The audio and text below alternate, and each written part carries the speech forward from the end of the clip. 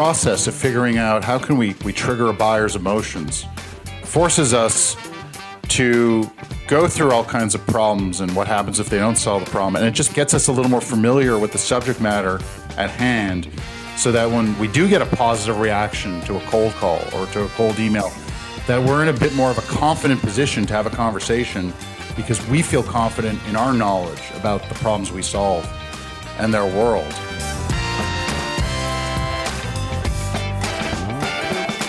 Hi, friends. Welcome to the Sales Enablement Podcast. I'm your host, Andy Paul. That was John Selig. He's the self-described guy who helps sales reps understand buyers through the lens of comedy, which is a great take on B2B selling. I always like talking with John. He brings something unique and fun to how to think about aspects of selling, in particular, how to use humor as an integral element of your selling process. Now, we all know it's tough for any seller to stand out from all the noise in a way that quickly grabs a buyer's attention and in a way that also demonstrates relevance to the prospects. And so what we're talking about today is how and why you can do that through the process of writing humor and how that helps sellers connect with buyers and how the right humor can be all important connecting tissue, if you will, between buyer and seller. So we get into this and much, much more. Before we get into John, I want to remind you to subscribe to this podcast wherever you listen to it. And if you subscribe, we'd certainly appreciate it. If you could also give us your feedback about how we're doing in the form of a review. So thank you. All right, let's jump into it. John, welcome to the show. Thank you for having me. Great to be here. Well, it's nice to have you. So where's here for you? Here is Montreal, Canada, and we are in the heart of a glorious summer. So it's like 10 months of winter and 2 months of bad skating, I think is how I've heard it described. No, it's more like 15 months of winter and several months of construction. Of construction, yeah. You gotta build what you can, right? We have a lot of roads that take 10 years each to repair, and therefore the city is awash in a sea of orange. It's the reflection off the cones that are everywhere. Well, yeah, winters are hard on the roads up there. So it is. Yeah. All right. Well, tell folks a little bit about what you do. Yeah. So I'm a guy who spent about a dozen years selling technology. Started off as a SDR in the Oracle world and did inside sales and moved into field sales. Let's just call it full cycle for an Oracle partner. And in about 2011, my career took this weird left turn and I started doing stand-up comedy. And the joke I like to say is that my 12 years in sales was a very well-paid internship for my career in mainly unpaid stand-up comedy. And in that time... Well, so you were, just to be clear, you were trying to do stand-up full-time. I wouldn't say that. It was just something I got very addicted to. And I had sort of stagnated as a sales rep, let's just say. I mean, I was doing everything I was asked and I was hitting numbers, but I sort of stopped caring and therefore stopped growing a little bit. Mm-hmm. Quite frankly. I just was like, I don't know if I really want to do this the rest of my life. Just, speaking with CFOs and CIOs about what kind of data warehousing needs they had or what their ERP strategy looks like for the next 10 years. I learned a lot from it. I succeeded at it, but I just knew I wasn't built to be a lifer in this domain.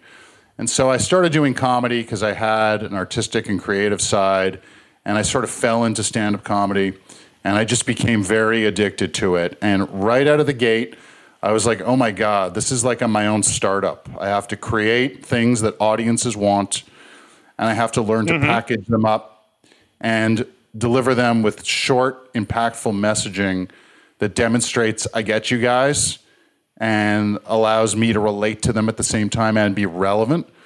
And therefore, today, I've kind of married these two backgrounds to create comedy writing for sales teams, where I show sales reps how they can roast their prospects' pain, start more conversations, have better ones, and keep their day jobs. How's that for a pitch? Well, unless they want to go into stand-up comedy full-time. So you say that it's less about telling jokes, and you said more about the process of writing humor. So tell us what you mean by that. That helps reps learn how to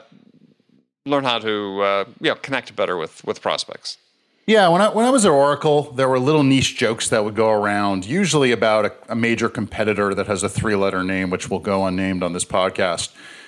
No, most of us competed against them at some time or another. So yes, exactly. And these jokes would circulate, and they would work with the buyers. They'd work with each other, and I always wonder, where do these jokes come from? And so when I started comedy writing for sales teams, my goal was to help sales reps come up with humor that their audiences, aka their buyers, would love, that would paint pictures of, what's going wrong in their business or a problem they could solve for them, to demonstrate that deep insight that builds trust and credibility with prospects. And throughout the journey to writing these jokes, I realize is where the big value is for companies I've worked with. So let's face it, if I'm going to walk into a comedy club and I look at the audience, the first thing I have to do is be able to size them up a little bit and understand who they are and deliver material that I think they're going to like and that they're going to connect with. And of course, sometimes you write some humor that doesn't go anywhere with audiences. But if I know, for example, that they are all suburbanites over a certain age, and maybe this is the part of the country they live in, and this is the weather climate, I'll be able to write material that really reflects who they are and that they're going to buy into, versus coming at them from a totally opposite perspective. And so if I want to write a joke to highlight a problem that, let's say, my target audience or my prospects are struggling with, I need to understand everything about that audience. I need to understand what they're trying to achieve, what their desired end state is, what goes into how do they spend their days, who are their key stakeholders, what other roadblocks are in their way. And then once I've isolated, how I can make their life better, how can I describe that problem to them? What's going to happen if they don't solve the problem? Like classic sales training is if they choose not to make any changes, what's going to happen to the business? What are the consequences of doing nothing? Who else is affected by it? And if you capture all this stuff and you really take the time to hash out how a particular problem impacts your buyer, you end up with this whole laundry list of knowledge and insight about your buyer's world. And I have something that I realized when I was calling up CFOs and CIOs is that most sales pros sell stuff they've never used to people whose jobs they've never had in industries they've never worked. Sure. Well, that's sales. And this process of crafting humor that triggers an emotion within our buyer forces us to really sit down and understand our audience, our relevance to them, how we can make their life better, and find new phrasing, words, and creativity to help paint that picture. Yeah, okay. So what you describe is really a process you have to go through, an understanding you need to have to create messaging that you said is relevant, captures their attention, whether it's humorous or not, right? Yeah, absolutely. And I'm not trying to turn... Yeah. No, go ahead. Yeah, I'm definitely not trying to turn reps into stand-up comedians, but if every rep has one good go-to joke that paints a picture for their buyer about why a particular challenge sucks for them and what it could do to them trying to reach their objectives, it can be delivered over and over across different channels, and that's a value of having the right message. But again, just the journey of crafting that message forces reps to share insight and knowledge and creativity and helps boost their conversation skills through this process. Yeah, as you're describing it, it seems to me like it's another form of story, right? That you're good jokes. Yeah, absolutely. And good jokes ultimately are 2-sentence stories. And so I guess as I think about this, so it's like when you engage with a team, is the objective to come up with humorous anecdotes, you call them jokes, but to me it's like, gosh, one thing to be great, setting aside sort of a structured joke with a setup and a punchline and so on, is just getting people to lighten up and have more fun, right? To inject humor into the process, whether it's structured or not. Yeah, absolutely. And just that journey, I think, frees people up, because part of the challenge is, okay, you guys use a lot of buzzwords. We 10x scalability, what does that really mean? What are some other ways we can just say that in simple English? And, because I think a lot of younger reps in particular, they feel they need to say what's maybe it says on the website or what they've been told to say. But buyers don't always register with that. And sometimes it doesn't always register with buyers. And sometimes buyers know that they're reading from a very particular kind of script. And, I'm sure they recognize it pretty quickly. They do. And the trick is to sound more credible. And I hate this term, but authentic and real.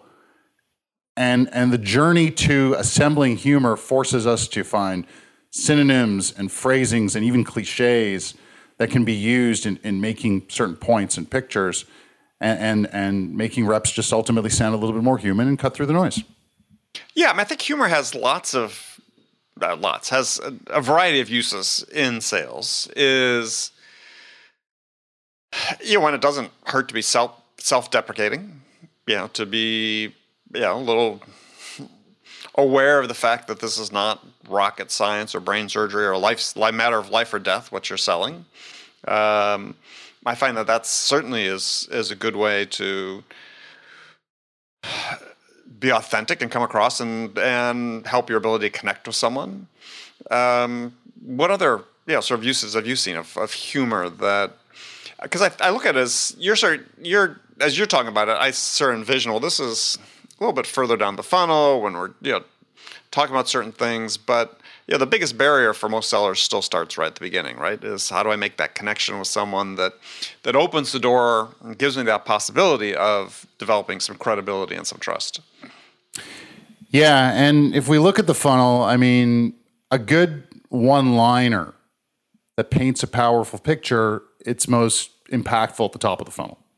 Whether it's up front on a cold call, a cold email, tease the subject line and then they open it up, and the punchline is revealed, shall we say, that makes a powerful point about the vendor's relevance to the buyer. LinkedIn connection requests, they're 300 characters. Our social selling, just posting insightful stuff on LinkedIn, jokes are kind of underused. I will get to my definition of the joke in a bit. A voicemail. And then as we move, towards the middle of the funnel, I think any pre-sales engineer who's got to deliver demos, those are scripted most of the time. And there's certain things they're showing repeatedly. And I used to watch my pre-sales engineer colleagues at Oracle. They were using the same jokes over and over, demo after demo, and they would hit. Customers would buy into them because they were dropping some cutting insight on give an example buyer. What they were doing, if you remember. They would show a certain function that would address a certain problem, and they would highlight the problem through a joke or why that problem sucks. We're talking 15 years ago, so I don't have. No, that's why I asked whether you remember or not. But the point being is, these were things they memorized. Hey, here's the moment where I always drop this line, if you will. Yeah, they would insert it into a rough script, shall we say. I mean, they're going down a journey with the buyer, and they kind of know where certain moments are going to happen, and they would sort of, as we say, punch up the moment with sort of a joke they've used maybe dozens of times, but came off as very natural. Okay.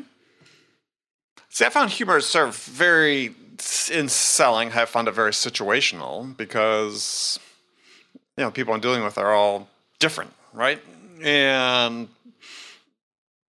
often when I talk to sellers, talk to sales managers about humor, they're kind of leery about it, right? Because they're worried about saying something wrong, politically incorrect, not reading the room. I'm just interested in your take on that. Well, I'm not teaching improv, right? Improv is about unscripted moments that are never repeated again. Mm-hmm. And so the other thing I teach is what you can and can't say in a one or two liner to your buyer. And you just, I think, checked off 3 boxes of things that you can't say. We can't talk about religion, politics, sex, gender, culture. There's a way to do this. And the type of humor I get my sales reps writing through my workshops is all meant to be clean, tasteful, and relevant to the subject matter at hand. The subject matter that is the connecting tissue between buyer and seller. Mm-hmm. So you're right. We do have to be careful. The other thing I don't teach is I'm not teaching personality per se. I'm not giving personality lessons. I'm teaching people how to craft some messaging that could just go into an email sequence and maybe they never utter it again, but it gets them some opens and some engagement on across different channels. So some who are a little bit more personal and confident in themselves might choose to inject it during a journey, maybe a discovery with a discussion or discovery with a buyer somewhere else in the journey with the buyer. And some might just want to use it right up top in their cold outreach efforts. Mm-hmm. So how do you personally use humor when you sell? I try to be as boring and unexciting as possible, and it seems to really prove my credibility in so many ways across so many channels. Now, I've been needing to be, obviously. I spoke to a sales trainer when I started, asking for some advice. And I've been putting out some videos from different conferences I was at, and they were getting some attention. Mm-hmm. And this one person said to me, "I've watched your videos. You're not funny." And I said, "Well, I'm getting some good feedback from people that are much younger than you. Maybe they're more my audience." And so right from the beginning, I realized if I am going to do this, I do need to put out content that's funny. And in my own prospecting efforts, I need to sort of, eat my own champagne or drink your own dog food or whatever that expression is, right? Mm-hmm. So, yeah, tell us what you do. That's interesting because I find I have a hard time writing funny. I can be funny, sort of spontaneously when I'm talking to someone. I've, sort of easy to spot irony and so on when people are talking. I love to point stuff out, but planned humor is very difficult for me. And that's normal. I've heard so many people who go through my workshop say, "Hey, I've never tried this before." I'm like, well, neither had I until I started doing stand-up. Because I know stand-up comedians look like they're just winging it up there, just having a conversation with you, but it's all really crafted. They failed at it after they've delivered it. They've listened to their recording. Hello, call recording technologies. Oh, that's right, you guys. We do that. Yes, ring ding. Yes. Who knew? Listen to your calls and realize, where did I fail with this particular audience? In your case, a micro audience, as I like to call it, an audience of one. Where did I fail to connect with this audience? And how can I punch up my messaging a little bit, edit it, iterate it, refine it, hone it, and then make it easier for me to deliver in a way that connects with the audience, where the message connects with the audience. So, for example, to answer your other question, I love writing jokes. It was something that I never did before I started doing stand-up. And since I learned how they work, jokes are kind of formulaic by nature. Mm-hmm. There's about 10 kind of formulas of jokes, and whether or not most stand-up comedians you watch employ a number of them. Yes, they probably use facial expressions and body language, but at the core of things, the words on paper, there's only 10 kinds of jokes. So let's talk about the classic one-liner, where you compare one thing to another, and you're trying to highlight something that you want to bring up to your buyer, and do it in a way that shines a light on maybe something else. So let's talk about cold outreach and cold calls. When we dial someone or we send them a cold email, what's the problem? A problem that I like to highlight for my audience is this is a cold call. Yeah, can't hide that. Right. So but also the beauty of the word cold is it's tied to many different emotions. Mm-hmm. So, for example, when you're nervous, what happens with the word cold? Like, you follow me? Well, you're asking me the question. I'm sorry. I am. I apologize. I'm sorry. You didn't realize you're asking me the question. This is my show. I ask the questions. I don't. Well, I don't know. Let's see. When I'm nervous, my fingers get cold. Yep. Cold sweat. Maybe you get some cold feet when you're afraid. Sure. when someone's angry at you, they give you the cold shoulder, or maybe a cold reaction, a cold hard stare. There's cold blood. When something is dead in the water, we say it's colder than the ground it's buried in. Right. And so something I've been even doing for myself lately is trying to find something, try to tie a problem I solve for buyers, or demonstrate that I understand their challenges through this idea of what I call a cold opener, an icebreaker. So I would call you up and say, hey, Andy, my name is John Seelig. We've never spoken before. So this call is colder than the relationship between sales and marketing. Okay. Right. And it got the laugh. Right. With with the right audience, that would yeah. I thought that's funny. And that's what. Thank you. I appreciate that. I feel validated. But that's what I'm sure you're waiting all day just for that. Yes. Exactly. And that's what it comes, yeah. And that's what it comes down to. It's the right audience. If I were to call up a CFO and tell them that joke, I'm sure they get it, but they wouldn't care. Yeah. Whereas, what I'm doing is I help sales and marketing teams. And I know that's an issue for CROs that I call. If I was calling a head of sales development, I use this line: "This call is colder than This call is colder than an SDR sweat their first day dialing." And you're not laughing, and I don't care. Well, I was smiling. Yeah, the first one I thought was funny. I mean, it's like, yeah, they don't all have to appeal to everybody. No, but at the very least, I'm being relevant. I'm showing that I know, as an SDR leader, that some of your reps might have call reluctance. But I also think that even if the joke doesn't make somebody guffaw, or it's like, it's different, right? It's just more, if it's delivered well, it's just more human, if you will, and it's different. So if you're trying to capture someone's attention, that's more likely to be an attention grabber than, hey, do you have 27 seconds for me to tell you why blah blah blah. Yeah, that's kind of the one I sometimes compare things to. But you're right, it's different, it stands out.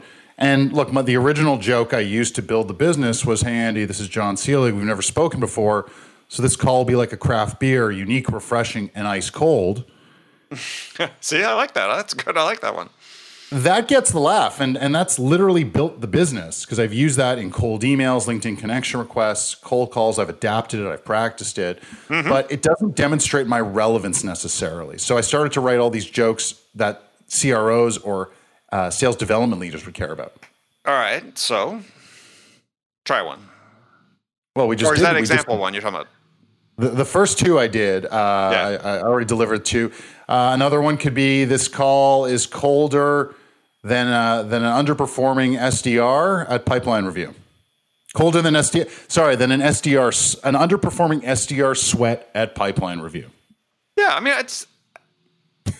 two of those four I really like. That's okay. I'll take that hit rate. That's a great ratio probably for a comedian. Somebody doing stand-up, they're probably thinking, 50% hit rate. Not bad. I'll do that every night. And go ahead. Yeah.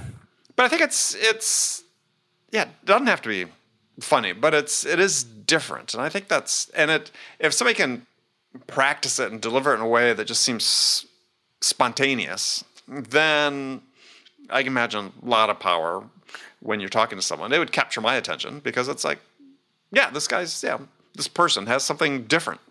And that's sort of what we're all looking for is something different.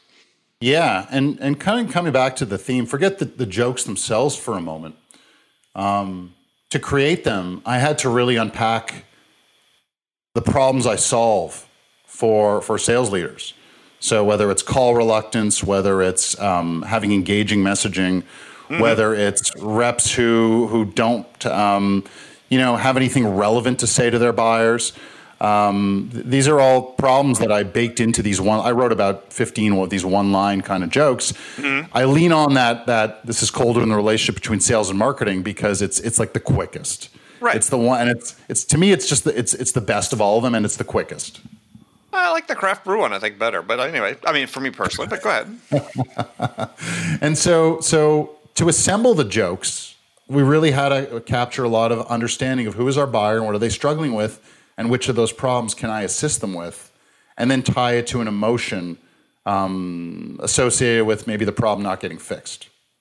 Yeah, hey, if you're listening to this, it's for me at least, one of the major points that what you're talking about, John, is selling should be fun, right? And one of the first places that shows up if you're not having fun is in your initial interaction with a prospect. I mean, if this is drudgery, if you're fearful, if you have the reluctance you talked about, or you just sort of are afraid to experiment, to try something different, you can come across so heavily scripted as so much, so many of the sellers do when they first do cold outreach. Yeah, this is just an opportunity to be yourself. Try the thing, find something that works for you, and try it, even if it's not the script, right? Even if it is, maybe you got fall on your face a few times, and that's okay. It's never happened to me, except on this podcast. It was the first time I ever fell on my face was first delivering time jokes. No one ever laughed at one of your jokes. I understand. I've been batting 1,000 till today, Andy, but I'm such a tough audience. You broke the streak. Right, but it gets, again, back to the topic we talked about at the top, is just selling is fun. Part of the reason I like what you're doing is it's injecting this element of fun. We make it so damn serious, and this is not serious work. Yes, we're trying to help people. I do have had some clients that sell products that literally save lives, but for most of us, this piece of SaaS software, the world's going to keep on spinning whether you sell it or not. And so have fun. I remember this story from Jerry Seinfeld, speaking of comedians, and his father was a traveling salesperson. He's a sales guy. He out-traveled a lot. And Jerry was on an interview show. I think maybe the Graham Norton show or something. I saw a clip of this online where he's talking about this game his father played, which was when he encountered a prospect who just wasn't smiling, wasn't engaging, standoffish. Jerry's father said he'd play this game called Break the Face. Right? He would see what lengths he had to go to get this person to smile. And, I've done that in the past. I have people you run into, you get no reaction at all. Completely flat affect, non-responsive. And sometimes even people who agreed to meet with you, right? After the initial cold outreach, and you get there, what do you do? And I think the story of Seinfeld's father was great, as he would just keep talking, trying new things to try to get that person to laugh or to smile and engage. And I've done something very similar many times in my career. It's like, as long as I'm here, let's see what we can make happen. Yeah, and I mean, how humor, we talk so much about inside sales because it's reality for so many today. But I remember not the first time, but I was selling ERP for an Oracle partner, and we're the third vendor on the, that procurement's forcing them to look at. Mm-hmm. And I know we're not winning this deal, but I have to travel 6 hours to go make the presentation because we've done all the work. What's that? Yeah, I love those. Those are great. That was the best. And I'm in my early 30s at this point, which is this age I still am 14 years later. And I remember getting into the boardroom, bunch of middle-aged guys who've been in this manufacturing plant probably for 25 years on average each. And their arms are folded and they don't want to be there because they already know who they're buying. Mm-hmm. And they're just like, who is this kid? What can he possibly tell us? And their arms are just like we don't want to listen. And I realized, and this is way before I ever did comedy, I need to make them smile and like me really quickly. Otherwise, this is going to be a long hour and a half presentation. And I was able to do it just kind of more naturally. I wasn't writing jokes back then. I wasn't using anything scripted. I just knew how to connect with them on that human/emotional level. And I got them to unfold their arms and pay attention. And the moral of the story is we closed a $16 million deal. The second moral of the story is don't believe the final punchlines to my stories, because I don't think we won the deal. But it wasn't the nightmare presentation that I felt it was going to be going in. It just made it easier. They did listen. I think we got engagement out of them. They asked questions. And it didn't feel like they were just checking off a box that procurement had put on the purchasing sheet. And so what did you do? I'm curious. What did you do to get them to drop their guard? It was definitely, it's funny because I basically don't teach improv, but I was using improv as probably something pretty situational. Yeah, powerful. But go ahead. But I also think some people need to know, I don't believe that like you can teach people to be funnier, to be funny. I do believe you can teach people to be slightly funnier. There's certain people who are never going to have that natural spark to light up a room. They're never going to be the life of the party. Right. But I do believe that that's where having a couple of lines in your back pocket can sort of trick people into thinking you're spontaneously funny if you know. But it takes practice. It takes some timing, and you're right. It takes some failure along the way. And I always recommend, whether you're using humor in cold calls or in presentations or in demos, just do them in front of low stakes audiences. Don't ever try something new for the first time in a very tight, pressure filled situation. Like I never test new material out on a paying audience. Good advice. Yes, good advice. If you've been working for a year on a deal and you're down to the bake-off presentation, you don't want to start rolling out jokes you never used before. Not wise.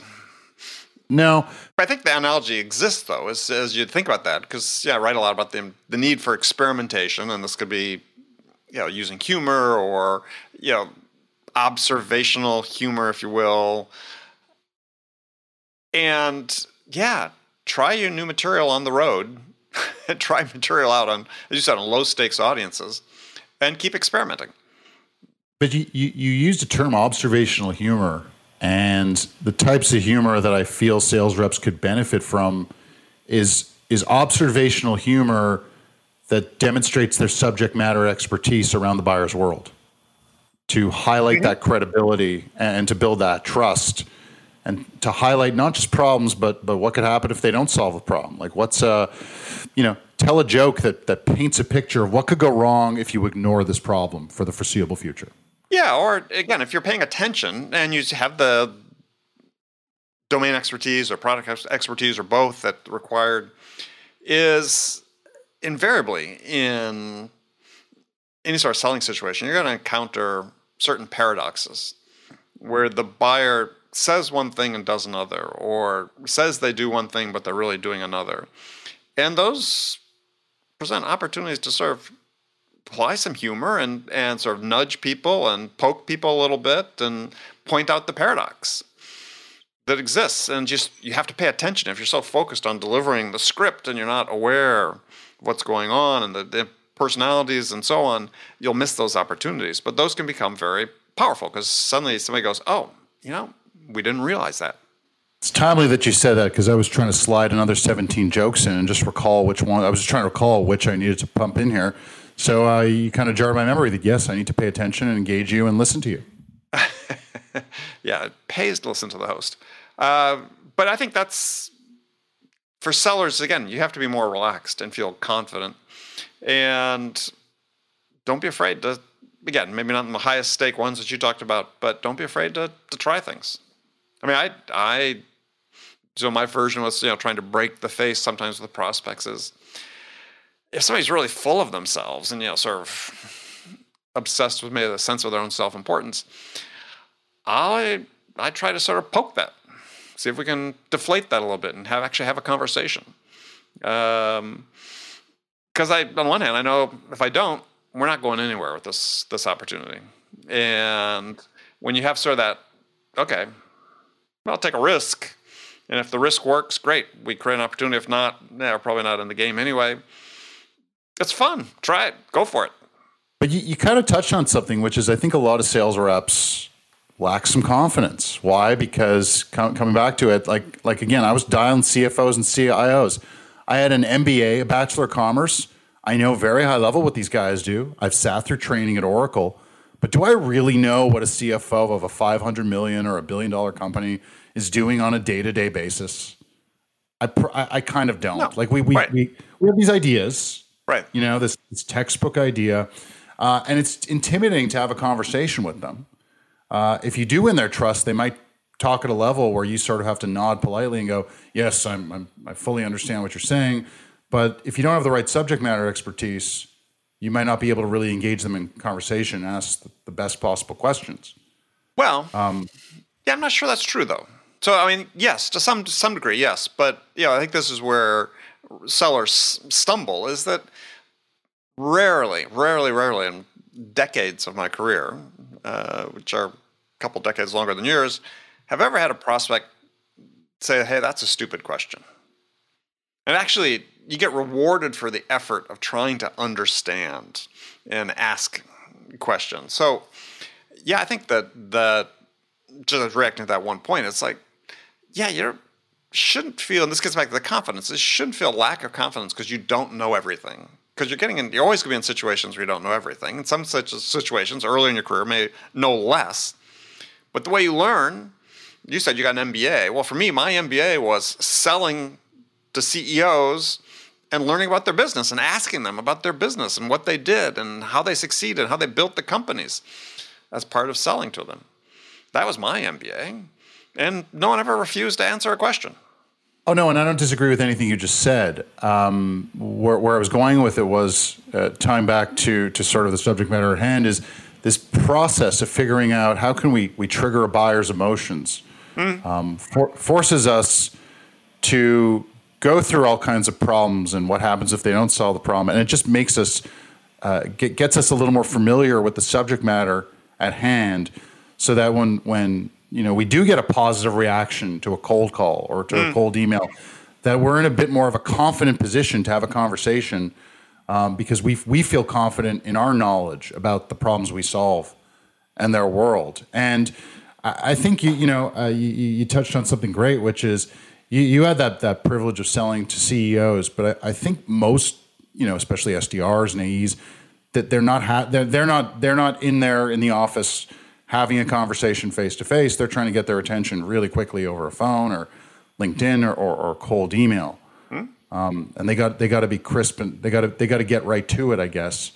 And you're right. When you're in front of someone, I don't think anyone will ever say to you, "That's a terrible question. Get out of my office."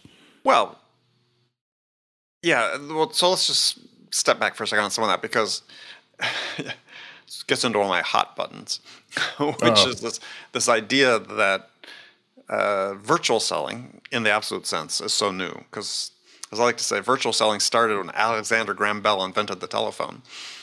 And for most of my career, almost all of my career, the overwhelming majority of the interactions I had with buyers were virtual.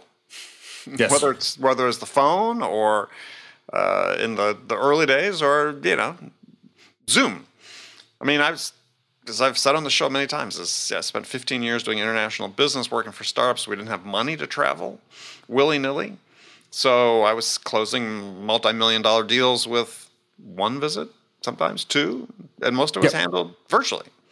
So, I think for me, the learning experience didn't matter whether I was in person, didn't matter whether I was on the phone, or on a video call, is just have the confidence. The point I was making earlier is be confident that you have value as a human being, first of all. And secondly is that if you're curious and you ask questions, sincere interest to learn, it's exceedingly rare that anyone will turn you down, regardless of what level they're at.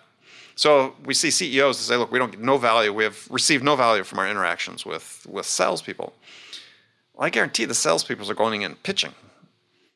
And you can go in as an inexperienced person, as I was, who looked 16 years old, if that, on my first few years of my sales career, and go talk to CEOs or high-level executives of mid-sized companies, and they're happy to share their knowledge if you show a sincere interest, that you're not just pitching, you're not just there to sell something, but you're there to learn and to help them. They'll give you the time of day. And so that's where your confidence comes in, is that that you have value. Yeah, and I guess most selling today is consultative. At least most of companies I work with are all consultative sellers, and all I just want them to be able to do is bolster their knowledge so they can ask those right questions and add that kind of value that you're talking about. Yeah. Well, I wish more selling were consultative. I know it's labeled as consultative, but well, it needs to be. Most of the buying experience research that's published shows that the buyer's not reporting that that's what they're getting. But I think that's an opportunity still for sellers. And it's not going to happen unless you, as you've spoken about here, unless you find a way to connect with the person on the other side in a way that's authentic, in a way that's interesting, that grabs their attention, that makes them want to invest more of their time with you. And if humor is a way to differentiate yourself, then use it. Absolutely. And look, I don't teach those questions to ask. I just help sales reps better process the answers once they do ask the questions and get answers from their buyers. Well, I think that is subject to a whole other conversation, is that you were training sellers to ask questions. We're not training them to understand the answers. And it's not a matter of product knowledge. It's a matter of follow-up questions. It's a matter of the type of questions you ask to make sure that you get to an understanding, as opposed to just sort of, oh yeah, I've asked these 10 questions. I've got the answers to them. I know, the buyer's requirements at this point. Yeah, you may know them, but you don't understand. And until you get to that level of understanding, it's going to be a little problematic for you. Oh yeah, when I was an SDR, I get a controller or vice president of finance on the phone. I touch a hot button, and they would start, I triggered them, and they would start verbally dumping kind of what's going on. And they go, yeah, you've touched on something. This is a problem. And I'd ask a question, and I just start jotting everything down and figure, I don't really understand everything they're talking about, but I'll go away to a pre-sales person, and we'll try and break this down and interpret it a little bit better and come back at the customer with maybe a next step. So it was hard for me at that age to really understand everything they were saying, but do my best to kind of capture it all. And I always didn't have the confidence to engage them in discussions.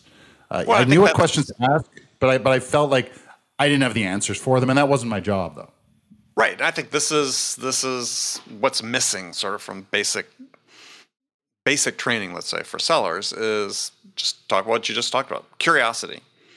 I'm not saying you weren't curious, but you were busily thinking your job was, I need to capture all this information, and I'm going to go talk to somebody who can help me sort of understand it. But first thing that happens is that person understands it better. We'll say, well, yeah, we should have asked this question. What do we know about this? All these other points of data you need to collect. Well, you could go back, or we just train sellers is that if somebody says something to you and you don't understand it, ask a follow-up question. And another one until you do understand it. And maybe you find out that you're going to go through the allotted time you have for your call, and maybe you didn't get through everything you wanted.